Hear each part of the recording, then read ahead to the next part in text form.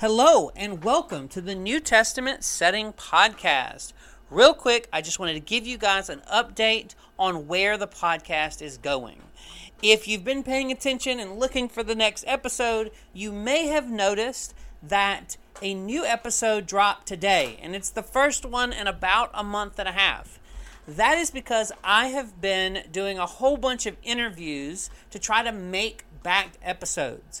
So I have pretty much the next 6 months planned out because I have been doing tons of interviews this summer, and that is going to be pretty much the new format for this channel. I'll be interviewing other scholars on topics related to the New Testament setting. And the good news is my airing schedule is going to change. Now I will post 2 episodes a month, one on the 1st and one on the 15th. So I really hope you enjoy the new schedule. I hope that you enjoy the new format of interviews.